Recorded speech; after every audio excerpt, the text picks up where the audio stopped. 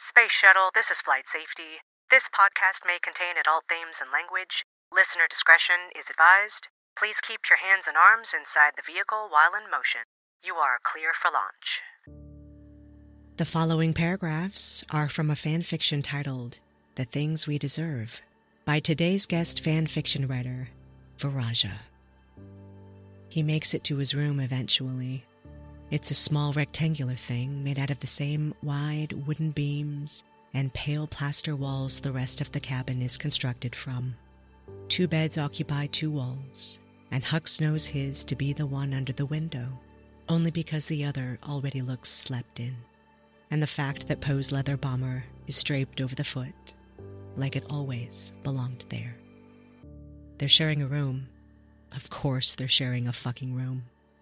Hux drops down onto his mattress, drops his head into his hands.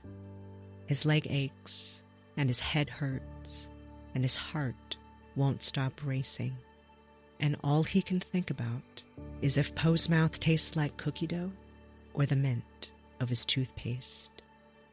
The little voice in the back of his head, the same one that had emerged sometime after Starkiller Base but before he turned spy, points out that this is what he had hoped for.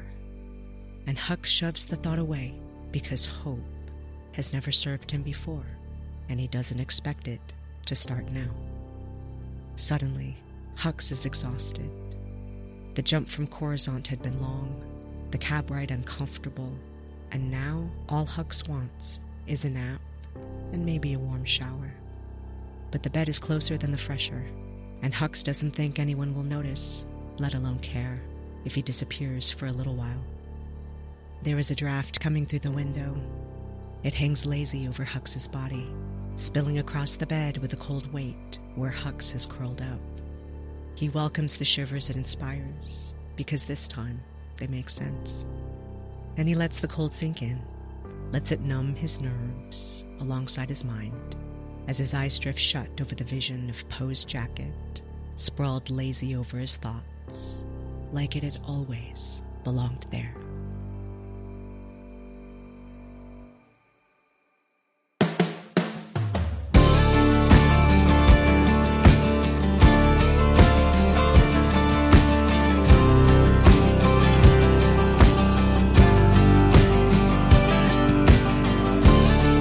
To the north, south, east, and west, 4 corners of the world. Greetings from the wild, arid desert of the American Southwest. I'm your host, Chaos Blue, and this is the Fanfic Maverick Podcast. Today's guest fanfiction writer is Viraaja. She has been a member of AO3 since 2012, and under this screen name at least, has 19 fanfictions posted for fandoms like Final Fantasy, Baldur's Gate, Coldfire Trilogy, and Star Wars. She has also just sold her first original novel. Hell yes, and congratulations, Viraaja. Welcome to the Fanfic Maverick. How you doing? Hello, I'm good. I am very excited to be here. I am so excited for you to be here too. So thank you so much, first of all, for taking the time out of your day to come and talk to us about all things fanfiction. We are covering a pairing today that we have never talked about before. I'm super excited about that. But of course, let's back up here just a bit because I always want to know, how in the world did you first discover fanfiction? I have to know. Oh my God. I don't even know if I honestly remember, because I've been in fandom since before it was probably a healthy age. Like, I think I discovered Sailor Moon smut when I was like 11, 10. I don't know. It was like I got the internet and immediately found the porn. Nice. And of course, it's kind of defined my life since. So basically what you're saying is that you and I are the same, because that's kind of what happened to me too. I mean, I'm fine. I turned out great. I have no complaints, but the rest of the world is kind of suffered along with me as I've put really trash shit out there. And then finally, I think under Viraaja, like everything I've posted under that username, I'm proud of. So. But there's some things, if you go looking, where you're like, oh my God. Oh, I went looking, all right. And I was pleased. I was so pleased. So don't apologize. Yeah. So Sailor Moon was like my first like obsession. And I think I found the porn and it was like lovely. But then I got really involved in like people making their own like Sailor Scout stuff to the point where I remember this one creator, it was so good at art that it looked exactly like the stuff from the animation. I just assumed it was real, and it just was stuff in Japan that hadn't made it to the United States yet.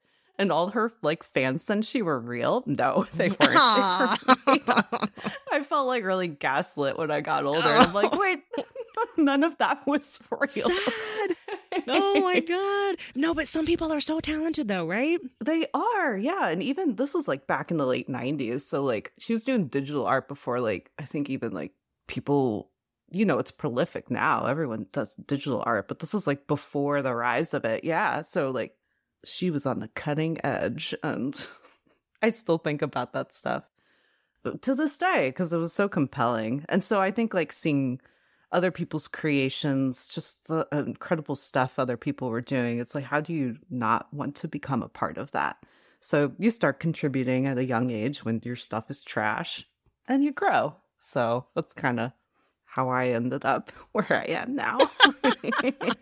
So if you were reading fan fiction in the late 90s, this would have been the era of shrine sites and like those early archives that people were running on their own and things like that. Absolutely. Yeah, it was totally that. Like, I don't know how... that was the way you found stuff. You had to just click on the next or the random or whatever, and you would land somewhere new. I mean, I don't think Google didn't even exist. It was like, you had like AOL search or like Ask Jeeves or something. Yep. I don't even... Ask Jeeves. And definitely the AOL search. I utilized that to find fan fiction after I discovered what it was. Yeah. But yeah, you just kind of ended up on all of these crazy shrine sites.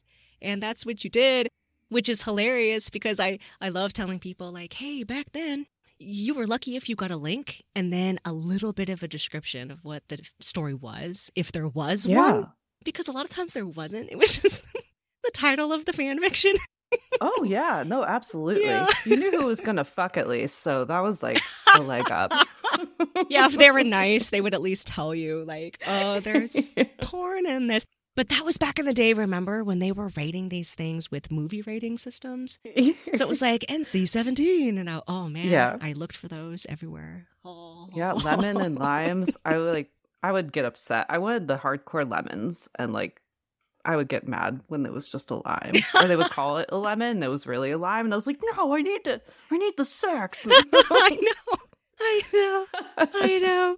Oh my god. And then the giant purge in like early 2000s when like all the porn was taken down. Oh my god.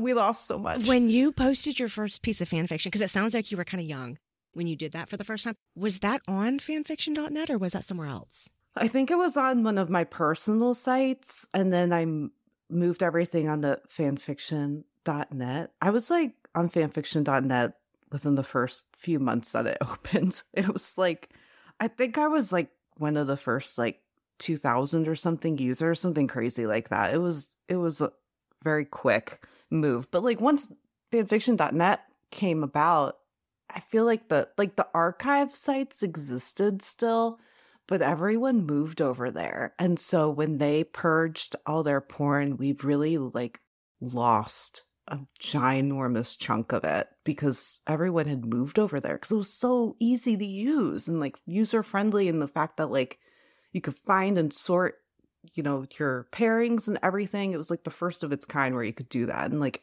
yeah, it wasn't very safe for everyone. Right. It wasn't. I'm with you though. I understand why it was so appealing, because for the readers, it's a lot easier for us to find what we need and what we're looking for. And for the writers, the commenting? like, oh, yes, plus the commenting. And it would only take you minutes to upload a story, whereas if it was your own personal shrine site, you had to HTML that shit onto your own site. Or with these archives, some of these archives had like these crazy submission processes and stuff, and it would take a while for your story to get posted. I mean, it was just this thing. So I can understand the appeal of like the automatic upload and all of that. But you're right that we didn't own the servers, and they could just decide whenever they wanted that they could take stuff off. And they did. And they did. Oh my God. Yeah. So we all kind of went over to LJ after that. And so I'm sure you remember that. Yeah, and then they did the same thing. So. Yes. We were just kicked out of our homes everywhere we went. It was terrible. Nobody wants us. No. And now everybody wants us. Yeah, well, now exactly. Fanfic is like the fandom. People finally recognize how important it is to franchises. And like, we're like the backbone of them making money because we're obsessed with our characters. But isn't that funny, though? And let's go there for just a second, because you remember, like I do, because you were there. I remember back in the day, this vitriolic fear by the corporations, by writers, by lots of different like places, right?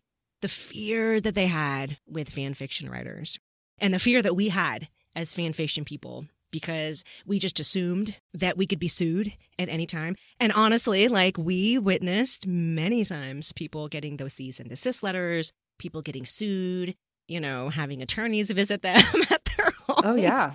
And things like that. So it was this really weird thing where we were like still sort of forced underground for the most part with our fandom activities, because nobody wanted legal action taken against us, and legal action happened. It did. All the time. And then you look at it now, and now, like, exactly like you said, the corporations have recognized that, like, they need us to keep their franchises going. We're the ones who hype it. We're the ones who are talking about it. So it's just so interesting to me, that 180. Has that been weird for you to see as well? I mean, yeah, there's like a part of me that's like I'm glad that the shift has happened, but like I think a part of me will always have that fear inside me that like what I'm doing, or not fear, but like the shame of it, because it was a shameful feeling that they made you feel too. It's like, not only did you feel like you were doing something legally wrong, but you're also just like frowned upon for the fact that this was like what you were putting your energy and your creative time into. It was like childish and everything. It was like this combination, this double whammy of the legal repercussions, but also just feeling like lesser than as a creator for writing fanfic or drawing fan art or whatever it was. Well, yeah. And that's a legitimate point, because, if you can't get them legally, you can try to get them with psychological attacks.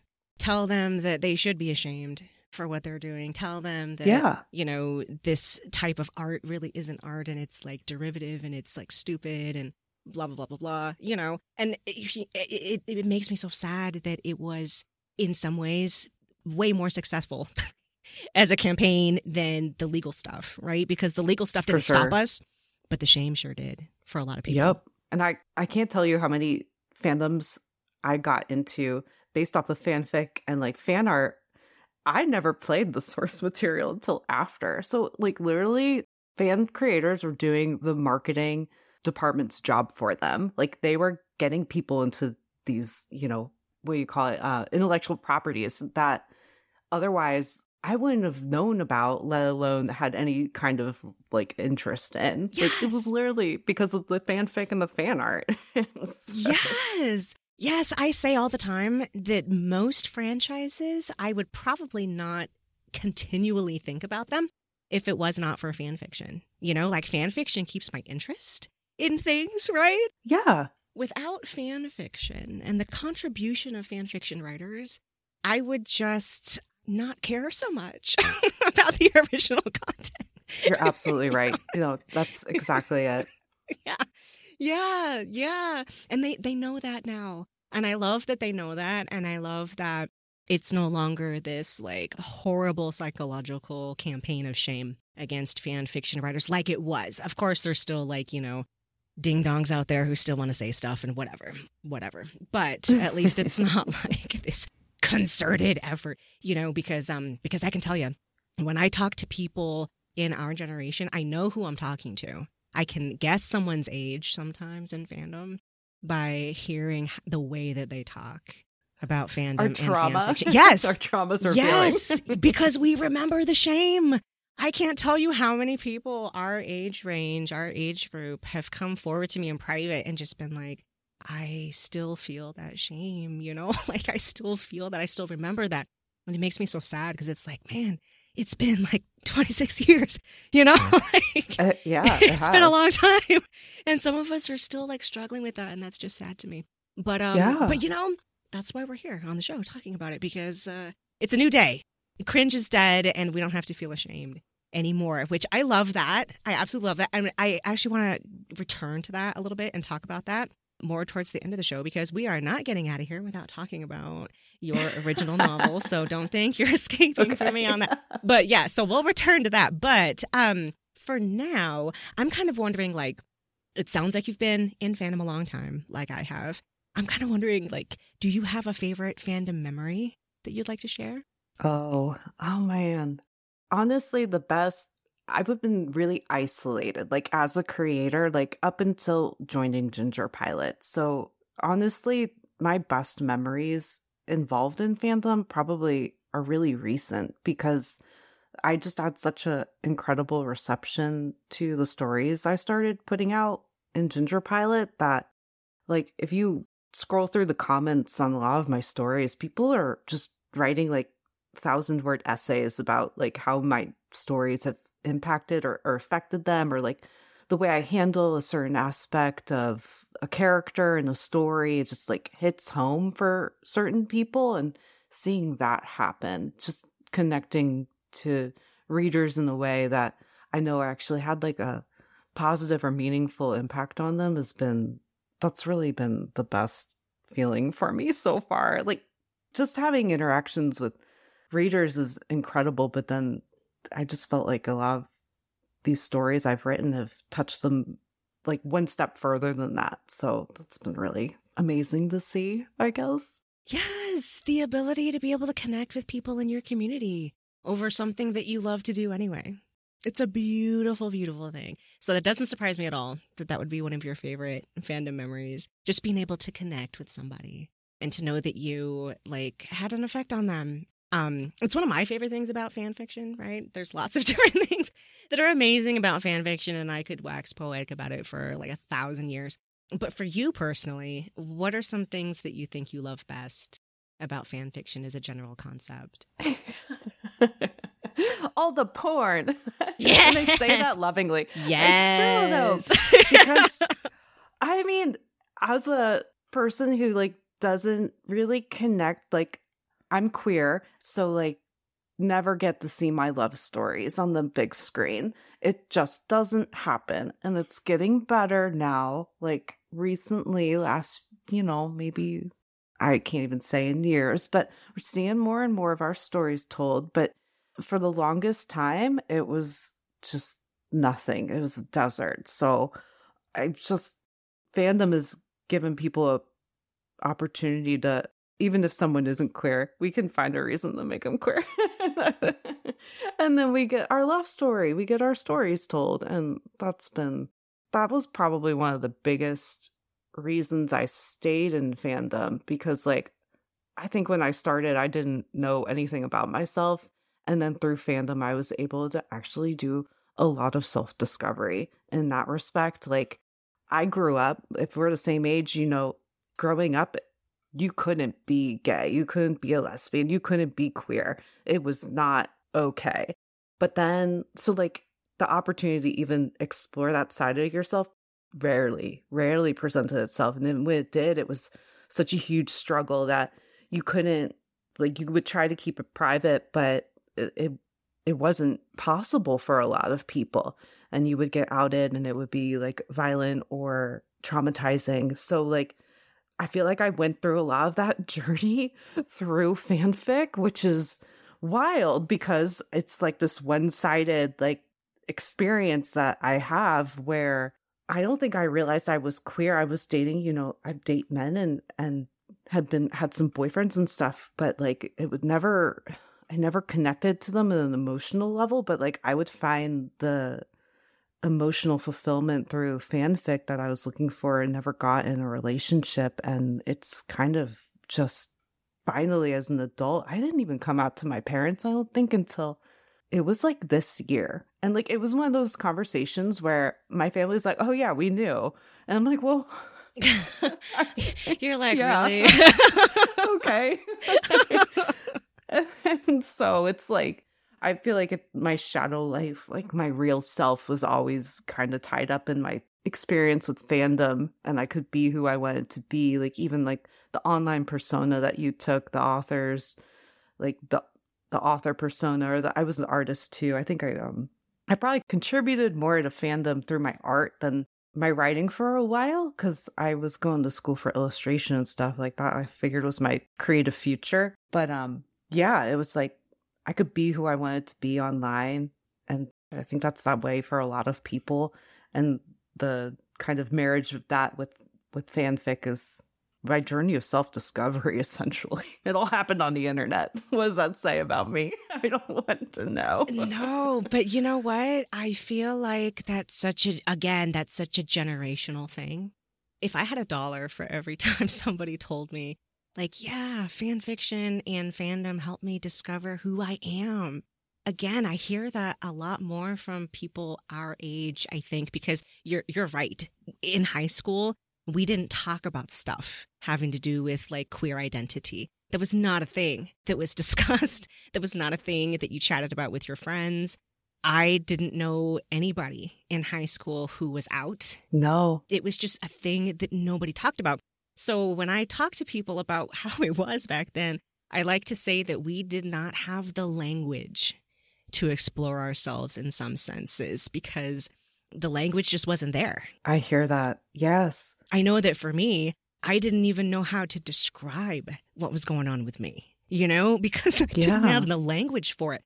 But when I started going into online spaces and reading these fan fictions that were written by other people, these people gave me the language. You're absolutely right. Yeah. And that's why I think so many of us in our generation have that story of I discovered myself through fan fiction, through things that other people wrote and posted that I got to read, because that was the first time that so many of us received the language that we needed to finally understand what was going on with ourselves. You're so right. You're so right. That's why it's like segue into like more modern, because we grew up with fandom, and I feel like it was this experience that you're describing, that I'm describing, was like really amazing, and just the wild west of fandom. Like anything went, and like the wilder and stranger and weirder, like the better.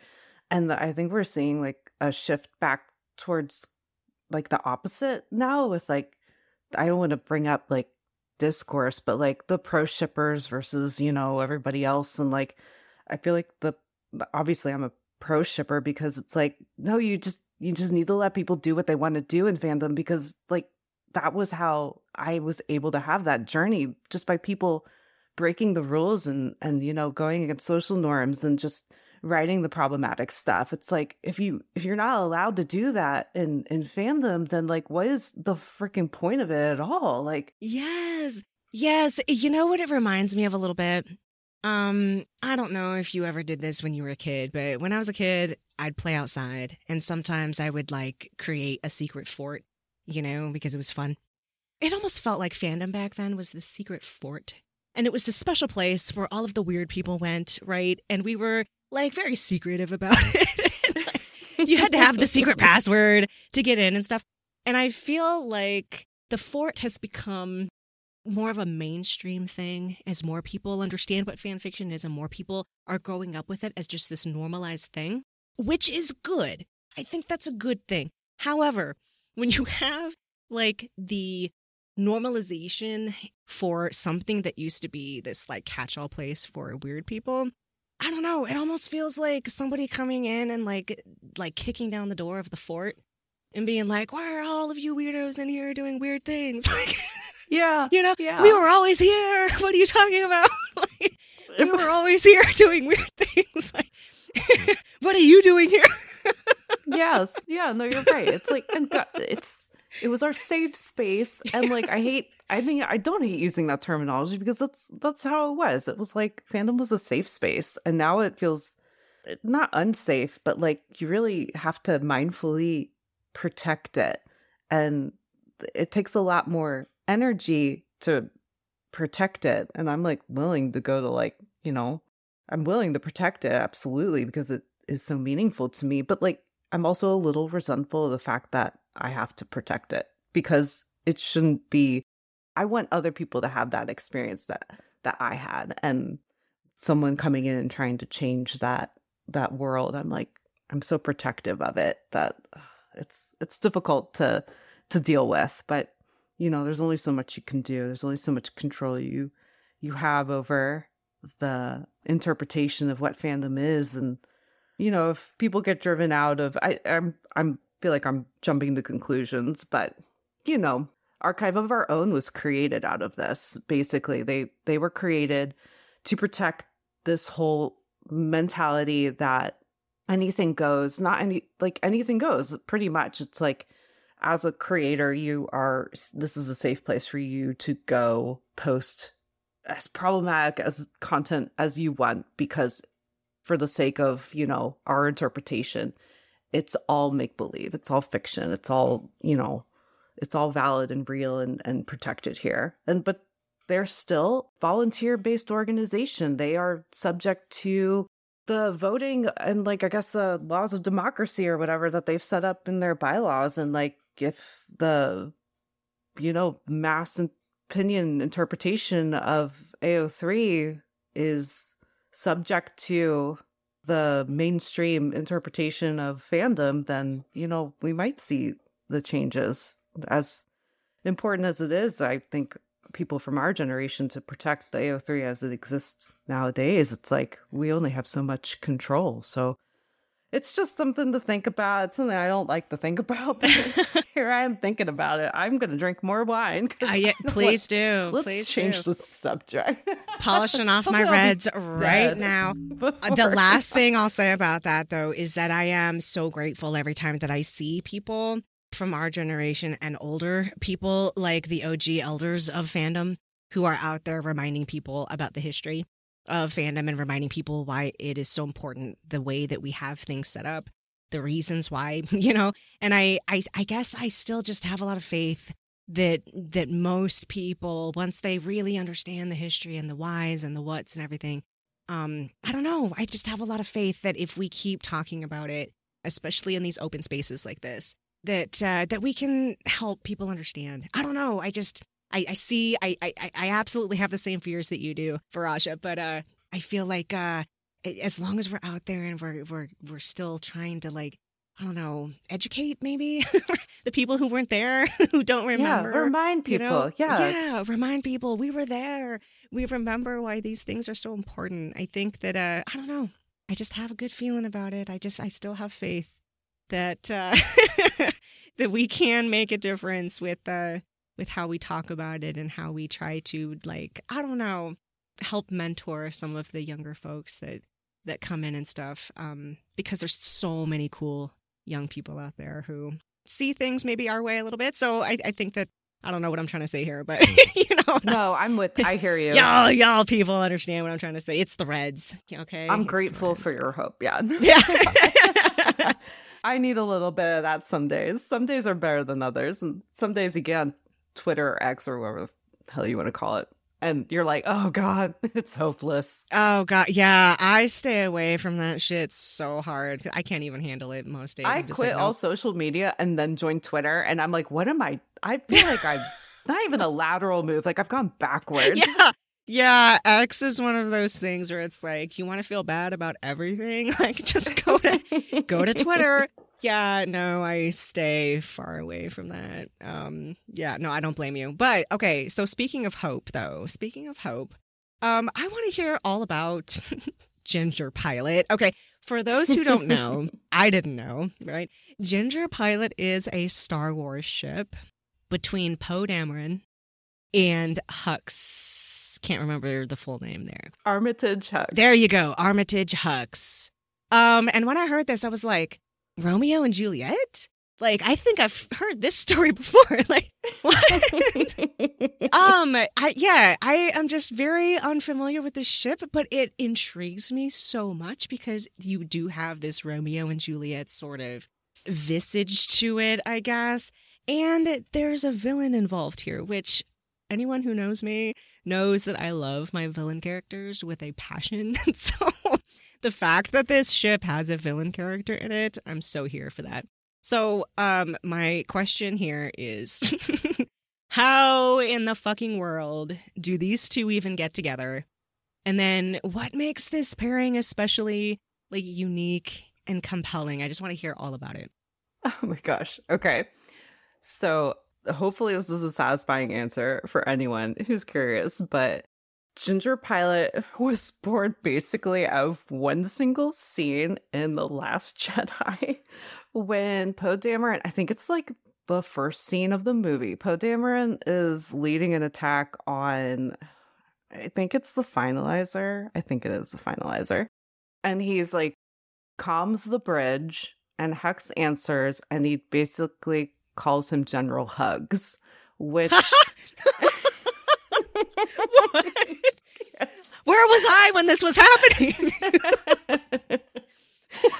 And anyone at that point who's like a fan of Hux himself and has any sort of familiarity with his backstory, which you don't get a lot of in the movies at all, it's all in like the extended material, is aware of his like extremely traumatic past. Like this kid since like childhood has just been a non-stop like trauma train. I don't even know. He's like, it's so sad. Like his character is just really, really abused just by like everybody in his life. And every time he finds someone who's like not abusive, they like die or something. It's, I can go into it. Anyway, so like that, like calling him General Hugs, because this guy just freaking needs a hug. He really does. He would probably solve so many of his problems. So I think that was like probably for a lot of people the scene that they ran with, like wow, that exchange. Just one scene where they're not even like looking at each other. No, they're just talking to each other. Yeah. What? But like then when you start like breaking it down, it's like they're both generals on opposite sides of the war. It's like you said, Romeo and Juliet. They're from these, you know, houses that have been fighting against one another for generations at this point, and they're just, you know, inheriting the mantle of like these families that they've been born into. They both lost their mothers at really young ages. They were both like children of war heroes. So you have like a lot of parallels when you break it down and character wise, but like Poe was nurtured and loved, and like his mentor Leia has like kind of, you know, taken him under her wing and brought him to this place of like influence and power and like, you know, agency. And then meanwhile Hux has like been clawing his way through the First Order without any sort of help whatsoever. He's had like the opposite experience. His mentor in the extended material, which is all canon, was Ray Sloan, who I don't think ever made an appearance in anything, but she was one of the very few like female commanders in the Empire. Yeah, and so like she took Hux under her wing when he was really little and kind of protected him from the abuse in any way that she could, but and like, you know, recognized how intelligent and capable he was and nurtured him. But then she disappeared, so she was only in his life for I couldn't even say how long, because as much as I know about Star Wars, there's so much I don't know. So that timeline I'm a little fuzzy on, but like I think he was like probably around 7 or 8 when they encountered one another, and then he was probably like, you know, early teens when she disappeared. I think the story is she like went out. I might be making this up. So much of my knowledge is like canon, and then so much of it is based off fic and like the just general interpretation of like what the story probably was. Because like you got to fill in the blanks somehow, and the fandom's really good at that. I know.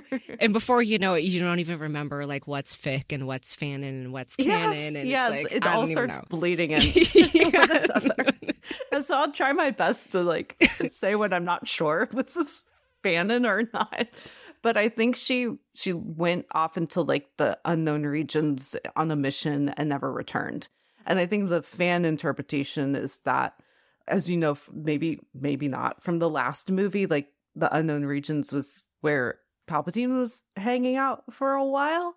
So people assume that she got wind of like Palpatine's entire plan and was kind of off by Pride or someone of that ilk who, because Ray Sloane's canon was she was Empire. She was an Empire commander, general, admiral. I think she was an admiral. I want to sell her short because her character's so cool.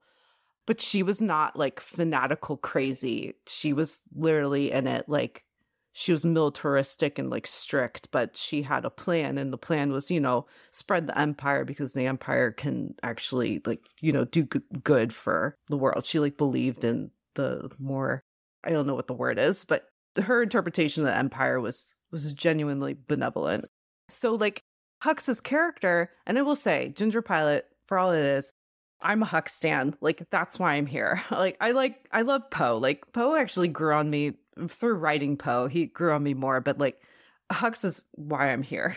He's such a cool character because of like all of the stuff that they don't tell you in the movies. But like, yeah, he grew up under her mentorship. And so like, you don't maybe exactly see it in the movies, but his interpretation of the First Order goes along those lines too. So like he felt like he was doing the right thing. And like that's why he hated Ren, and like why he was always like, I mean, he was loyal to Snoke, but like you could tell that he had his own interpretation of like what Snoke's agenda was. So like he hated Kylo Ren though, because Ren didn't care about the First Order at all. He was just there for his own reasons. Yeah. I guess, which was I still don't even know. He was such a big baby. That was so unclear the whole entire time. I was just like, what the fuck is happening right now with this character? That's so interesting though, that like he would have that interpretation in his mind of what his side is all about because of his mentorship, and how tragic that he only had her for a couple of years, right? And then had to live with that loss for the rest of his life. It's so sad. Like, and you'll see like Ray Sloane when you know about her, and then you go watch the movies, and like Hux and Phasma are like if you saw me, I'd have my fingers like wrapped around each other. Like if you read the Phasma novel, which is like Delilah Dawson wrote it, and I asked her recently on Twitter, I'm like, can we get a Hux novel? And she's like, I've pitched it. And she hasn't gotten it approved yet. What? Her handling of Phasma is like fantastic. And you get a little insight into like Hux and how like every single like person who hasn't been abusive to Hux has been a woman in his life, which is just so fascinating to me. He finds these strong women and he like attaches himself to them because like every single like his canon is that his dad was abusive. I think the first time Hux saw battle, it was like the battle for Jakku, and he was like 6 years old or something, and he actually fought in that battle. Like they made him fight. And then General Pride, or whatever, I think he's the general. Yeah. Pride from the third novel is like canonically one of Hux's childhood abusers. Oh, Jesus Christ. And he's also the guy that kills him. And so I was so mad at the end of that movie because, like, one of the meta things that I wrote about Hux was about how all the influential people in his life who had a positive influence on him have been, like, women. And how it's easy to interpret his character as, like, there's so few women in the Empire that he's basically a stand-in for, like, a woman. Like, he's a man, he's a male, but, like, he's always interpreted as weak and skinny, and like, he's really mindful of his appearance and like all these kind of qualities that you can attribute to females or women or whatever, and how like basically the abuse that he suffers is all by the hands of men. And like it's just a fascinating interpretation, or like it's a fascinating facet of his characterization to explore, because like I'm a woman, I've experienced like corporate America and how you literally have to become like this vicious rabid dog in that environment to make it, like more so than your male counterparts. Like you have to be what they are and exponentially greater because you're starting at a deficit, basically. So what you have to embody, like I just saw that in Hux in these movies, and I was like, ran with that. I was like, yes, I understand this character completely. And I don't know, but like to then have him in that last movie be killed by one of his abusers is like such a fucking, like, I felt gut punched by Disney, LucasArts. It's like the treatment of that character. I'm like, what? I have so much to say about it. It's not good. Oh my it's God. sad.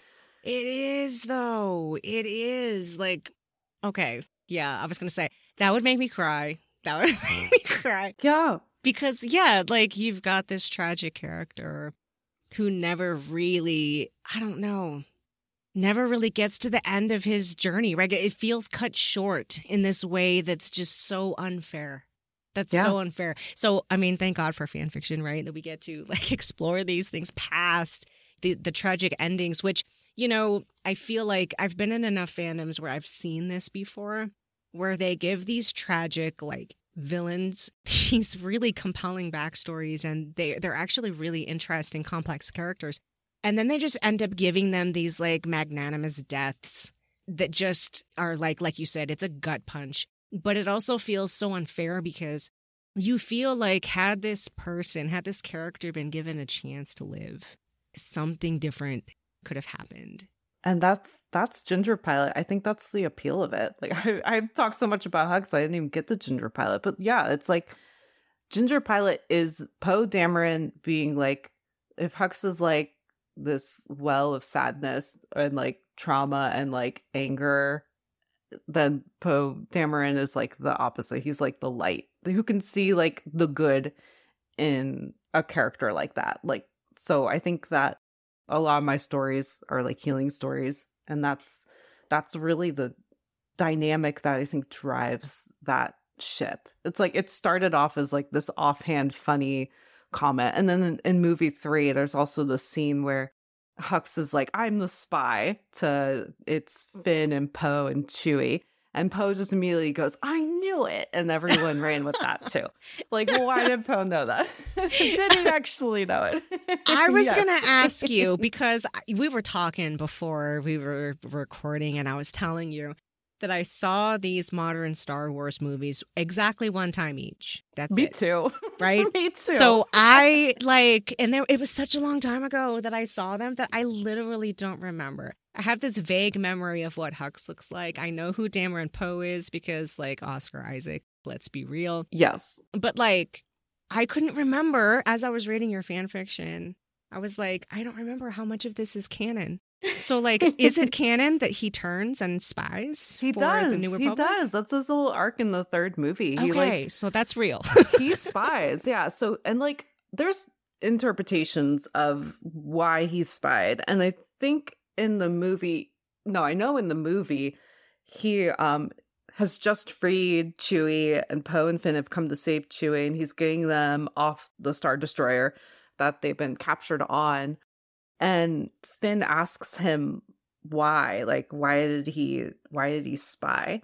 And Hux says because he doesn't want he just wants Kylo Ren to lose. And it's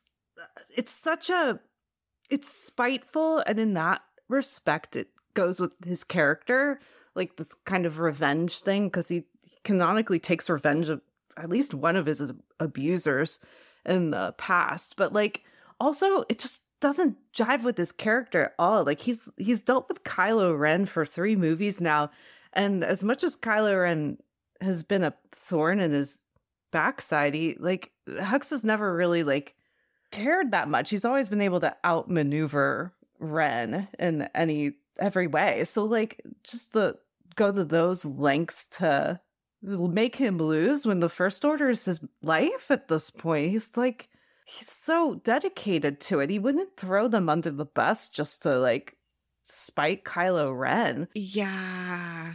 That seems sloppy, like a sloppy handling of what was really going on with him. Although I suppose in the moment you could write it off and just be like, well, he didn't really want to say, so he just threw out some stupid answer. But yeah, that sounds so sloppy. But that's so interesting though, that's canon. I love that actually happened. But then it also like makes me even more sad, I think, for the fact that they decide to kill him in canon too. Yeah. Because like, you're telling me that he has this like moment of conscience, right? Or like his conscience is like, oh, like something is not right here, right? So I'm going to go through these extraordinary lengths to like betray my own side. Yeah. Right? And we all know that it wasn't some stupid reason like revenge on Kylo Ren. Because let's be real, like Kylo Ren's not worth that, okay? Like, he's not. Yeah. I'm sorry. Yeah. That's gonna be Kylo Ren fans listening to this, and they're gonna be like, "Yeah, sorry, Raylos. I'm sorry. I'm so sorry." But like, it's just how I feel about Kylo Ren. But yeah, like the fact that he would go through all the trouble of that. And then they kill him anyway. Like, I'm so mad. I'm so angry. Yes, and like the heroes didn't take him with them. They could have taken him, they could have taken him and thrown him in jail. Like, how much more compelling of a storyline would that be? Like, let's make this guy actually accountable for like all the like atrocities he's committed. No, we're just gonna like the guy who basically saved our lives and won us this war because they were losing at the end of the Last Jedi. Like they had no army. Like the New Republic was like gone. Like, I mean, Hux blew them up. So yeah, there's that. There's yeah, that. He almost won the Star Wars. He almost won it. Oh my god. But yeah, they left him behind. The heroes left their spy behind. I do not agree with that. Yeah, no. They would not have done that. From the record. That is so heinous. They would have dragged that guy on board. Like, you know it. Well, that's the thing. That's the thing is like the mishandling sometimes. I'm just like, really? But again, like, thank God for fan fiction. Thank God. Because like you guys come in, you swoop in like caped heroes, and you just take these characters who deserved so much better, and you hold them so gently in the palms of your hands and do wonderful things with them. Your fan fiction. Oh my God. Oh my God. It's called The Things We Deserve. I don't want to talk about it because let's do it. Oh, it was so good. It was so good. First of all, I mean, like, I could wax poetic about like just how beautifully executed this was. Beautifully written. One of the things I personally don't do well when it comes to writing is I have a really hard time, what's the word I'm looking for? Like incorporating the emotional like resonance of a story or the emotional like journey of a character into a story. And the way that you did this, it looked so effortless, and I'm sure it was not. I'm sure that this, is like very artfully and carefully done when you're, doing your thing. But I just remember like reading this and going, oh my God, like just for the emotional journey of what's going on here with Hux, like totally worth it. So good. So beautiful. I can't. I totally can't. It's Thank you. So I actually did pull a couple of lines here that I'm hoping I'll get to as we continue our conversation here. But I'm kind of wondering if, like, what can you tell us about, like, what inspired the story? What is it about? And then I was hoping that you could talk to us a little bit about maybe what specific themes you were trying to explore here with this particular fic. Absolutely. It's so in Star Wars, there's a holiday called Life Day, which is like, it's kind of like a cross between Christmas and New Year's for them. And I think, I want to say it's, what race is Chewbacca? He's a Wookiee, right? It's like I think it's a Wookiee holiday, but the Republic is kind of like adopted as their own. I might be making that up. No one fact check me. It's real. Just roll with it. Let's go there. Yeah. So it's Christmas and I'm in the holiday mood, and like I hated Christmas up until like I think I moved out of my parents' house and I got to celebrate Christmas on my own terms, and then I loved it. So I'm like, I'm gonna write a Life Day fic because it's just like that time of the year. seems great. And then literally that story just poured out of me.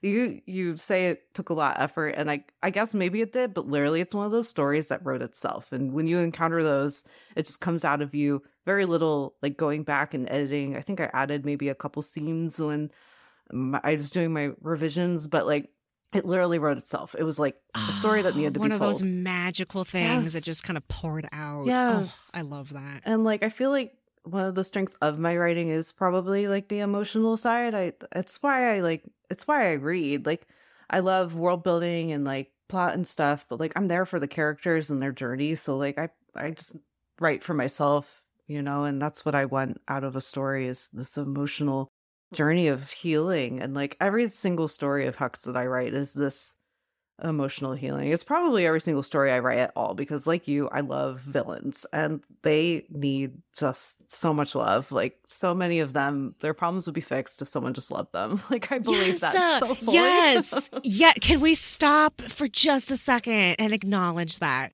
Thank you for saying that. Thank you. Love heals everything. It's so true. I know that sounds so trite to so many people, right? Like, love, whatever. But like, there is this strong part of me that believes that. For reals, though. Yes. For reals. Like, if somebody had just loved them. Yeah. Yeah. It would have been different. Yeah. The world would have been better. They wouldn't have blown up 9 planets. They would. I've listened to the I want to like go off on a tangent, but I did listen to the Snack episode because Severus Snape is like part of my heart. Like he's another one of these characters who just like, had he been loved, I think he found some love eventually in his life, but it was like too little too late, because Dumbledore is a fucking asshole and he was like the only one who cared. That was like a manipulative kind of love. Yeah. I mean, better than nothing, but still kind of fucked up. But like, yeah, it's like so many of these villains that were given are like given these tragic backstories.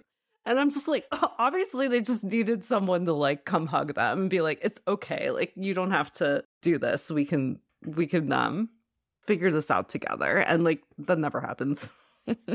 It doesn't, except in fan fiction. And perhaps that's why I feel like so satisfied with stories like yours, because this is like literally the story that you wrote, right? Like this is like Hux's redemption story where somebody goes out of their way to love him. Yeah.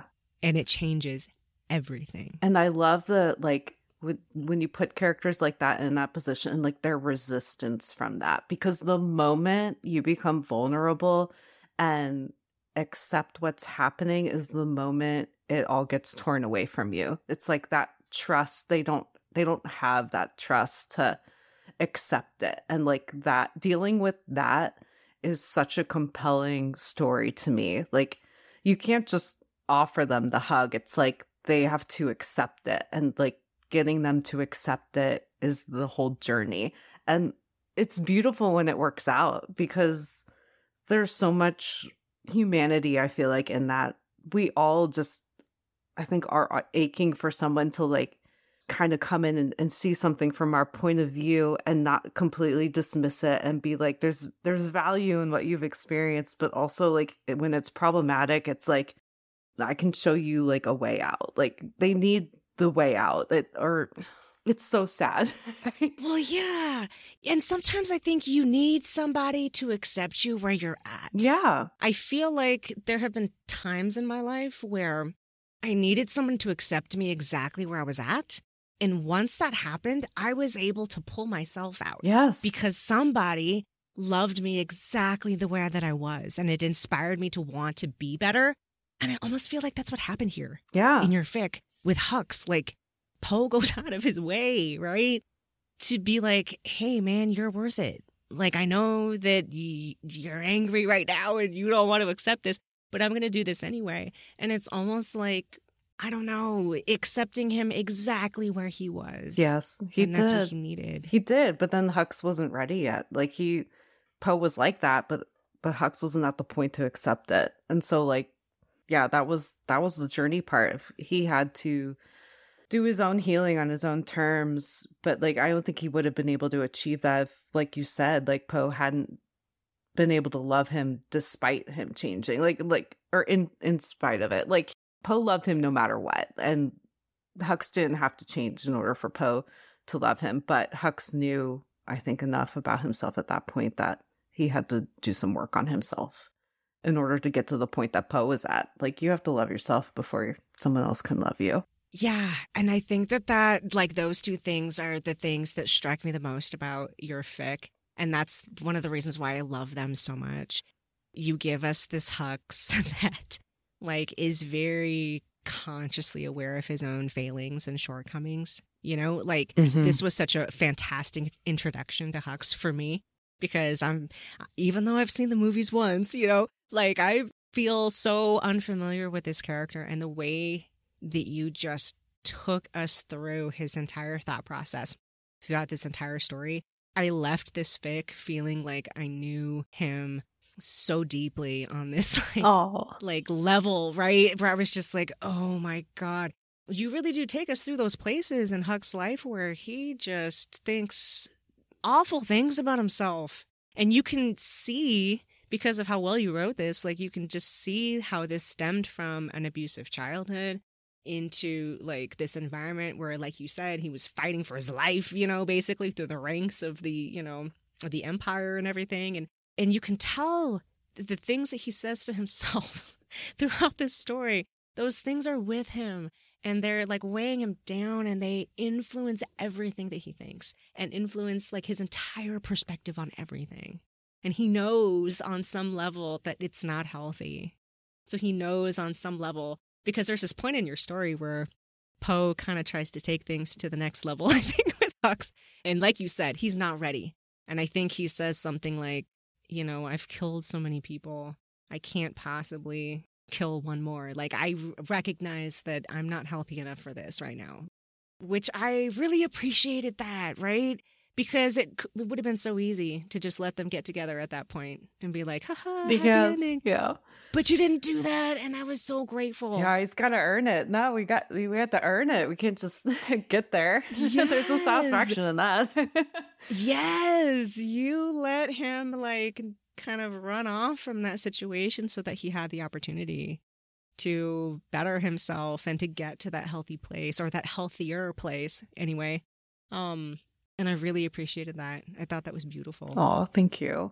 I think there's a lot of, there's just the trauma that Hux has gone through. There's no eliminating it. Like, you're not going to be able to, he's like 37 or 6 or something, I think, in the canon story. So like at this point, it's just like, it's been his life. There's no getting rid of the trauma that he's experienced. So, but learning to live with it is the battle for him, and learning to love himself and then be able to accept love from others is just something he's never really had the opportunity to have before. He's been fighting for survival his entire life. And so when that is kind of taken away from a character like that, when survival is no longer, you know, first and foremost in your life, it's like you're kind of forced to confront everything else. And he's a smart guy. He's not emotionally unaware of himself, so like you're able to take him through that journey and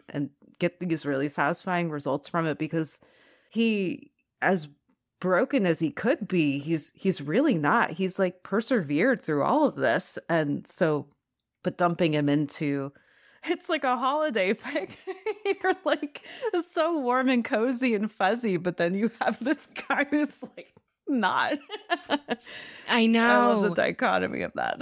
But like, as I'm sitting there reading his emotional, like, I don't know, it's so funny. I hesitate to call it emotional torture, but he's kind of like struggling a little bit. You know, the whole experience is like this emotional struggle for him.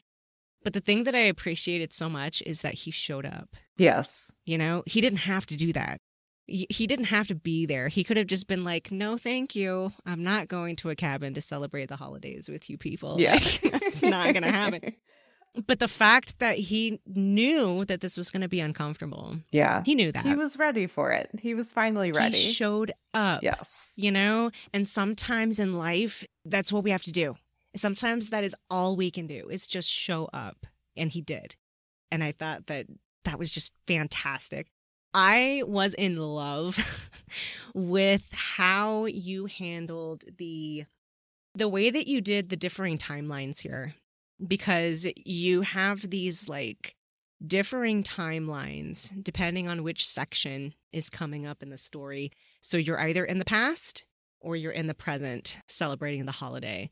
And that just did something for this story that just, holy shit, like it blew it out of the water in this beautiful emotional way that I am having a really hard time, like, apparently explaining right now. I just wanted to tell you how effective it was. It was amazing. Did you know right off the bat that was how you were going to structure the story? I don't think I knew anything. I just started writing it, and it was oh shit. I know, I feel bad. No, I want to say I planned it all out. I was like, no, literally, that's how the story wanted to be written. That's such a fucking cop out of an answer. I don't know. That's, like I said before, that story wrote itself. Like, I don't think I'll ever write anything as satisfying as that story gets. Probably my magnum opus. I wrote this stupid Star Wars holiday fic, and it is like my most favorite thing I've ever written, but maybe one day I'll surpass it. But right now, it's like it. That's me. Which is so hilarious that it is like a holiday fic, because most people just kind of pump those out as a funny, like, little fuck you, kind of a thing. It's like the summary for the fic is like Poe feeding Hux cookie dough, and then you go in it. I know. Gut punch of like an emotional when journey. I read that summary, I was literally expecting some little fluffy and they made hot chocolate together and lived happily ever after. What is she? I was not expecting you to gut punch me in the heart. So thank you for that. But really, no, thank you, because it was like. It's one of those fics, y'all, that you can read in like an evening. This is a one shot. It is, yeah. Technically. I mean, it's a long one shot, but you can finish it in an evening, and oh my God, just wow. Like, for instance, okay, hold on a second. Well, first of all, I'm not going to read this whole thing. I pulled like some different places where I was like, oh my God, fuck me. I actually wrote fuck me on this one right here. The part where like he's in his room contemplating Poe's leather bomber jacket.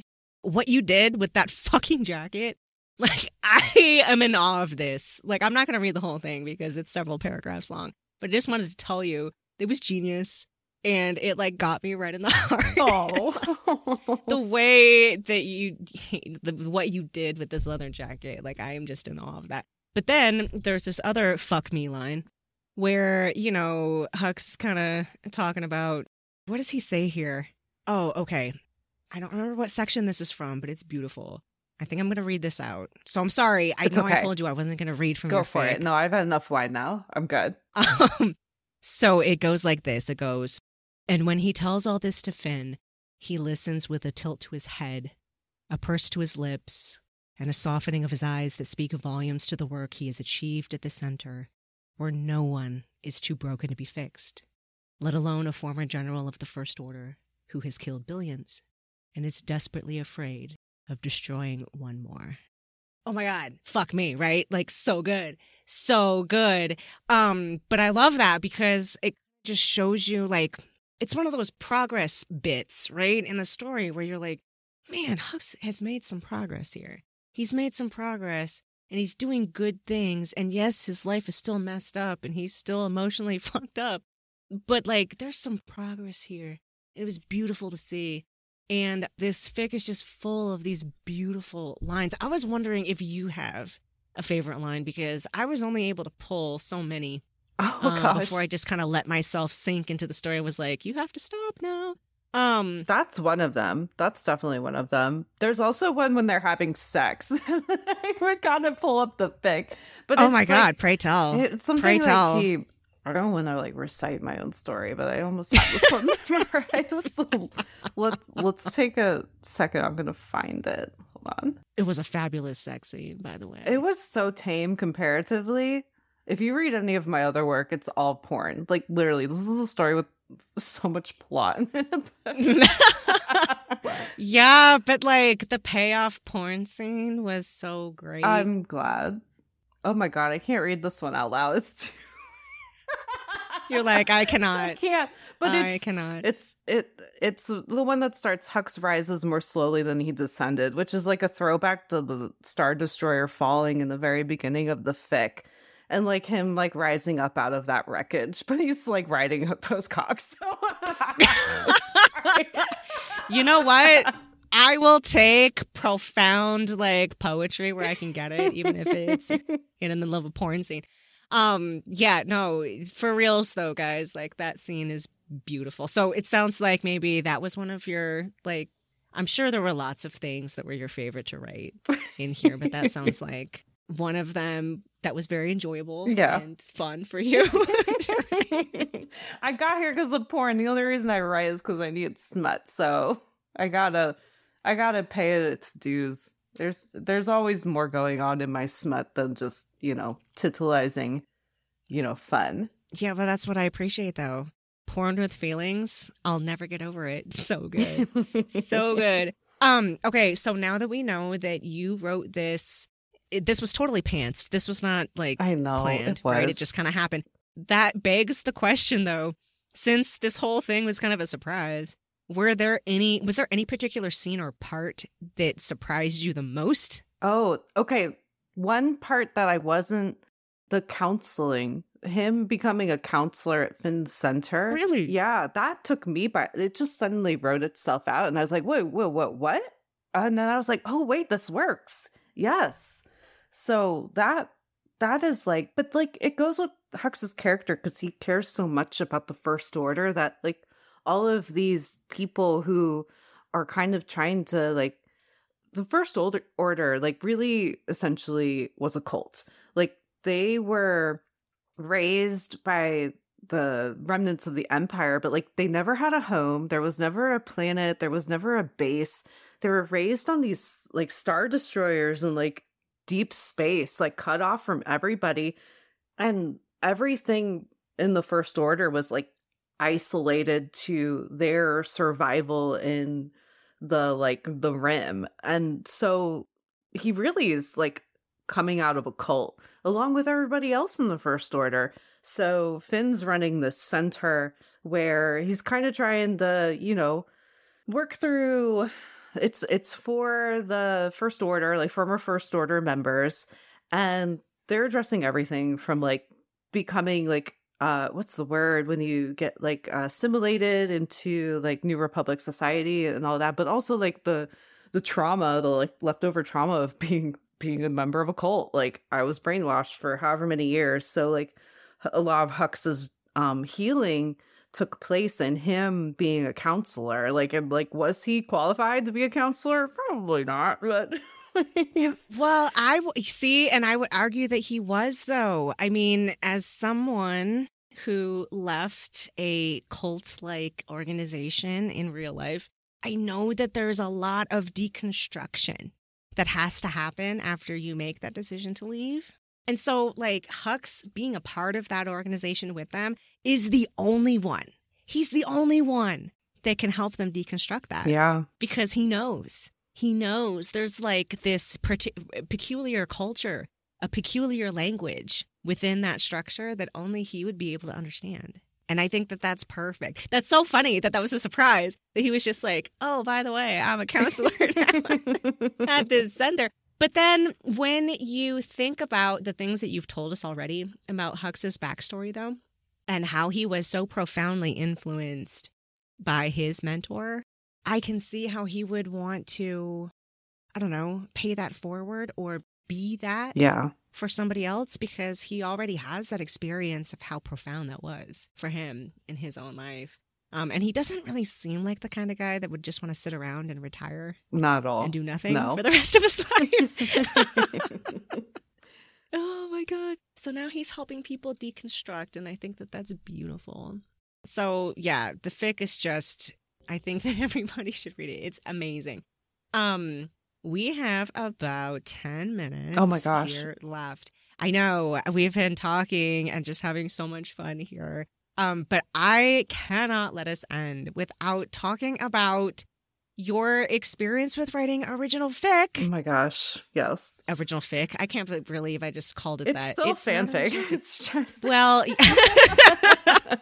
I meant original novel. No, but it's fine. You know what I'm saying? It's literally like...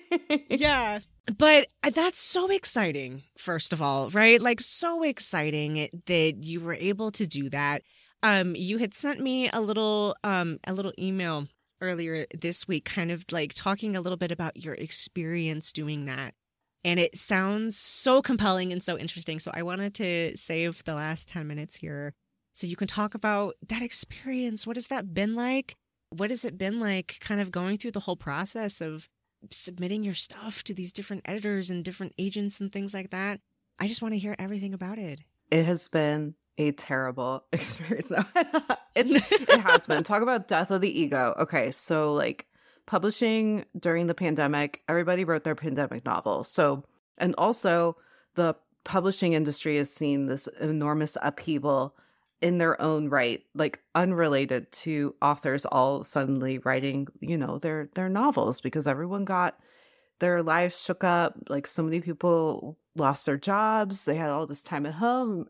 They wrote their pandemic novels. That's literally what they call it. That's what publishing calls them. Their pandemic novels. Oh, interesting. Yes.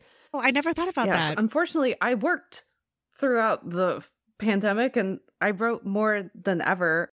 And the last thing I wrote was my original novel. I wrote so much fanfic, and I feel like that got me, in the habit and everything of writing, that I was finally able to like knock out an original novel. But querying so when you write something original, you have a book, so they call it a manuscript, and then you have to find an agent. And the agent is the middleman between you and the big publishers. And so everyone's goal is there's big 5 publishers, which are like, it's like Penguin and like Simon & Schuster, or they might be gone. I don't know. It's changed so much. People have bought other people. They're like this like monster of itself, like kind of eating its own children. It's eating its own tail there. So yeah. I couldn't even name the big 5. But anyway, you need an agent to get access to them. So you query your manuscript to agents. Does that mean just sending it to them? Yes, you submit it when they're open. So many are not open, but you submit to everyone who's open. You essentially just like shit out your manuscript.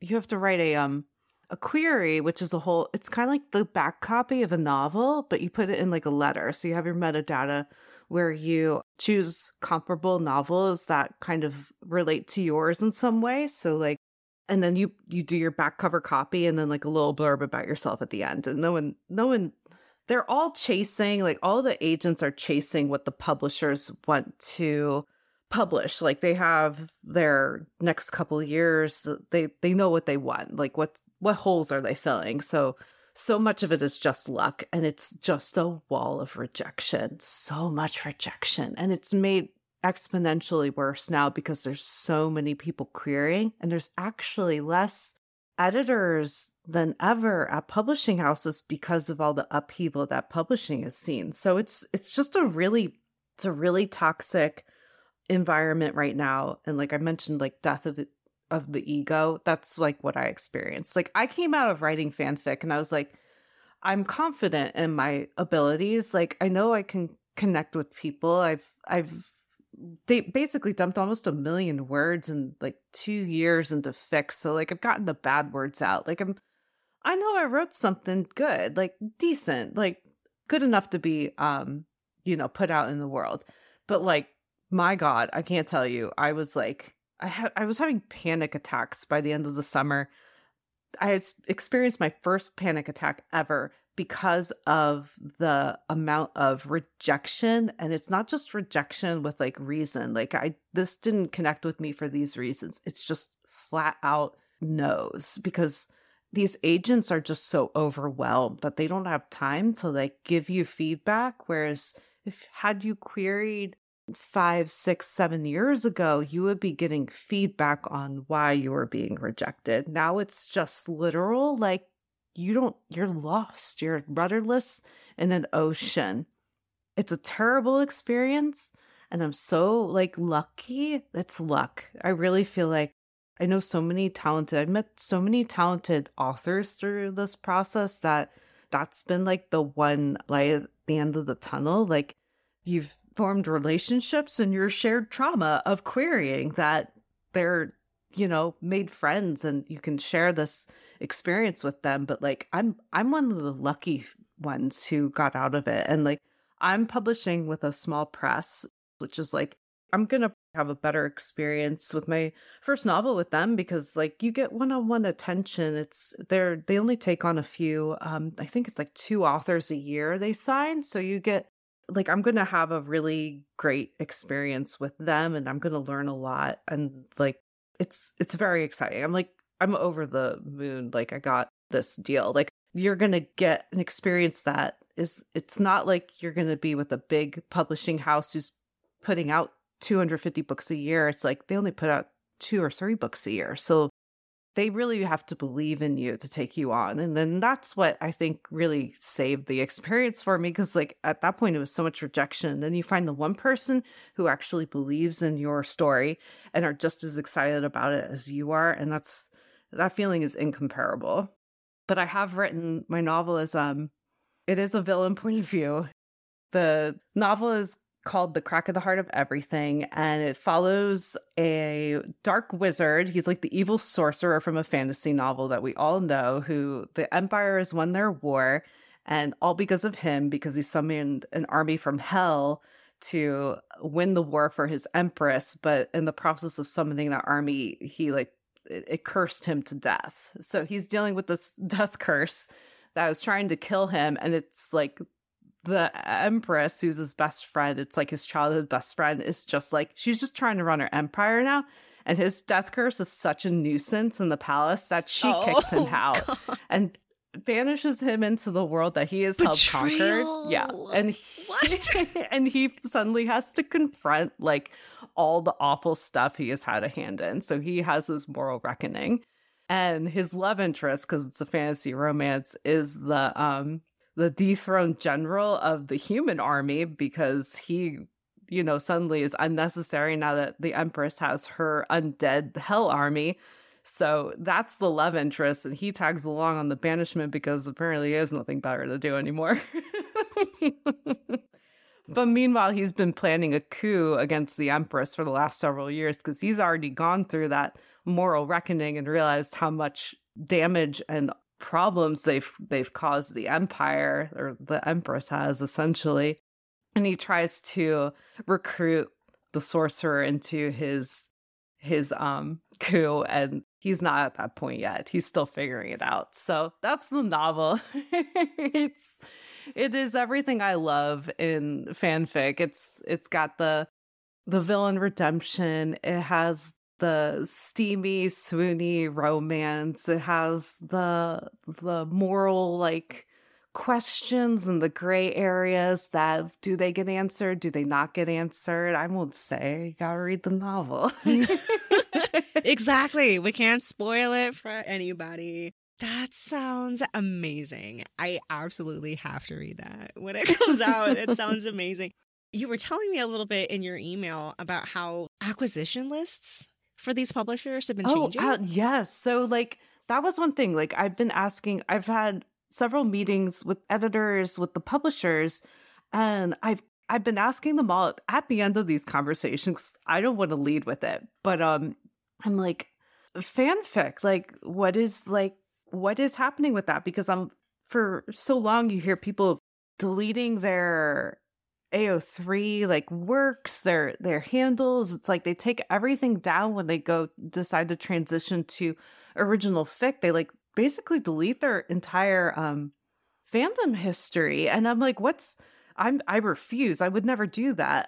So there's been a shift in the last 10 years about like back in 2012, had you been querying this, you probably would have had that experience where a publisher would ask you to remove all evidence of your fandom presence from the internet. But now it's like they're actually chasing fanfic. And like you've seen it, like there's authors that we can name. I mean, Naomi Novik wrote fic, and like I know she tried to keep it on the DL, but she comes out all the time because she's one of the founders of AO3. Like but like her, she was keeping her identity, her fandom identity, separate from her original novels because of these very reasons. But we've seen it more and more. I think The Love Hypothesis was a Raylo fic, and that's been incredibly popular. So like now publishers recognize that these fanfic authors, not only do they have, in a lot of cases, a built-in audience that already exists, but it's like, this is what people are seeking out. So they're recognizing finally the value in it. But just as we've seen with, like, we had the conversation about pro shippers and the evolution, it's like, there is like the question of like publishers now recognizing the value of these kind of stories. It's like, I feel like I've had this conversation with other writer friends who are pursuing publication, professional publication, where they're of the mind that like fanfic is always going to be isolated from original because like the like coffee shop, you know, AU, and like the soul bond, like AU. It's like these kinds of the tropiness of the and they're I believe naively feeling like these are isolated to fanfic circles, and I'm like, no, like they're gonna this is what, if publishing wants that, they're gonna find it. And maybe that's part of the reason why my story got picked up, because it does follow a lot of these tropes intentionally. Like that's what I wanted, because I want to see that in the world. Like I read more fanfic than I do novels because I want that. I'm chasing those kinds of tropes. And so I think finally publishing is picking up on that. And how will that impact fandom? I don't know. Like I would imagine that it's only going to bolster it. That's what my hope would be. Like more people in fandom will maybe be discovered. Like people, I think now it's really not popular, but it's really common for agents to go after self-published authors who have really good sales. In romance, in that genre, it's really easy to be seen because romance has had a bad rap in everybody's mind. It's like the bodice rippers, right? They're like, but everybody wants it. Everyone secretly loves romance. And then fandom, it's like, it's front and center. It's all romance. Oh, yeah. We make no compunction about that whatsoever. You know, we have seen them fall in love 1,000 times and we will watch them do it again. I will read a fucking like romance, fix it, soul bond, soulmate over and over again. The more, the better. But yeah, so it's like publishing has finally caught on to that and they're chasing that. So like it's validating in a lot of ways. It's the unknown of it is a little maybe concerning. Like I don't want us to just be a fad, but at the same time you hear so many complaints on the querying side of authors that like everybody wants fantasy romance. Like that is what's hot right now. Like if you have a fantasy romance, like now is the time to query your novel because that's all publishers want to sign. And so like I think there's a fear that like it's kind of overwhelming the industry, that there's gonna be this influx of fantasy romance trash, which I'm like, is there anything else? It's all I read. But well, I was just going to say, like, I'm not on TikTok right now because I'm just at that age where I'm like, well, I don't need one more social media on my phone. But people post a lot of like book talk videos on Instagram. And I do have Instagram. So that is what I see a lot of. And maybe that's the algorithm just trying to like shove things down my throat or whatever. But that's what I'm seeing is everywhere is these like book talk TikTok videos.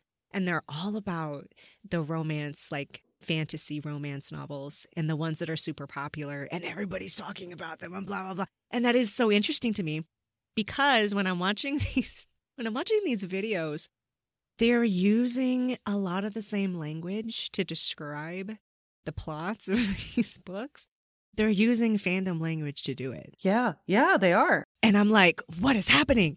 what is happening? Like, they're actually using our trope language to talk about these novels. And it did kind of like, that's why this intrigued me so much when I got your email, because I was like, I've seen that in these TikTok videos about these novels that are coming out that everyone's like crazed over. They do seem to be adopting fandom terms for these storytelling techniques, which I think is fascinating. They absolutely are. And I think, like, where do you point the finger, though? Is it the publisher? Is it the TikTok creator? Like, because they are tapped into fandom? Is it the author who is coming out of a fandom, who this is how they already interpret their story? It's just the lines are being blurred, and I both love it, and I'm like nervous about how it's like, not nervous, but I'm curious, I guess, to see how it evolves. Like, is it a fad? Like, is this just going to be like the next couple years of publishing is like them experimenting with mimicking these stories that are so popular in fandom? Or is this like the longevity that we'll see with like a genre developing? Like, romance as a genre has kind of always been this, beautiful woman meets this burly man, and like, but now it could be so much more. And will romance as the genre develop, or will another genre come out of it? Or is this just going to burn itself out when publishers aren't able to recreate the like rabidness of like a fandom's, community?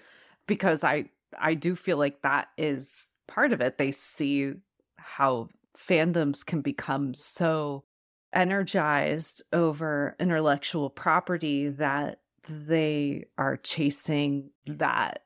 That's kind of what I see, like why it's becoming popular, like why these genres are becoming popular, why they're signing these kinds of books, or why they're specifically even going after fanfic writers, which I've heard multiple instances. I think I brought up the love hypothesis earlier, but I think she was approached through her AO3 work by an agent who was like, how do you feel about adapting this into an original story to like pitch sub the publishers? Like, I'm pretty sure that's how that book came about. So it's unknown. It's this unknown wild west of a world right now where, like, if you were on the fence about writing your fic, I'd say go write it, because you don't know who's gonna freaking see it. That's so true, though. That's so true. And I love this like curiosity that you have about this. I have the same curiosity. And I feel like as I think about it right now in this moment, of course, these things can change, right? Because you're right. We don't know what's going to happen. But like, I don't know. I feel like it almost goes back to that generational thing we were talking about earlier. When I think about my parents' generation, I have tried to explain the concept of fan fiction to my parents many times. I've never actually told them what my involvement is in fan fiction. I've just tried to explain the concept to them. And they know I do a podcast about fan fiction, but every time that they try to describe my show to other people that they know, they cannot describe what I do because they just can't remember. It's not something that they grew up with, and they're just like, we think it's stories about anime. And I was like, stories about anime? Like, that's what you got out of my explanation about fan fiction? You must have been a nerd as a kid. Oh my God. I mean that lovingly, with like all my heart. Exactly. Yes, nerd for sure, 100%. But then like, you come right into the millennial stuff as an elder millennial, and you sound like an elder millennial as well. Right? Like, we were teenagers when we, kind of got into the whole fandom thing. And so like, it was just starting to become this like online pervasive thing. But then you start talking to, I've been able to talk to lots of people in Gen Z at this point for the show. My little baby sister's Gen Z.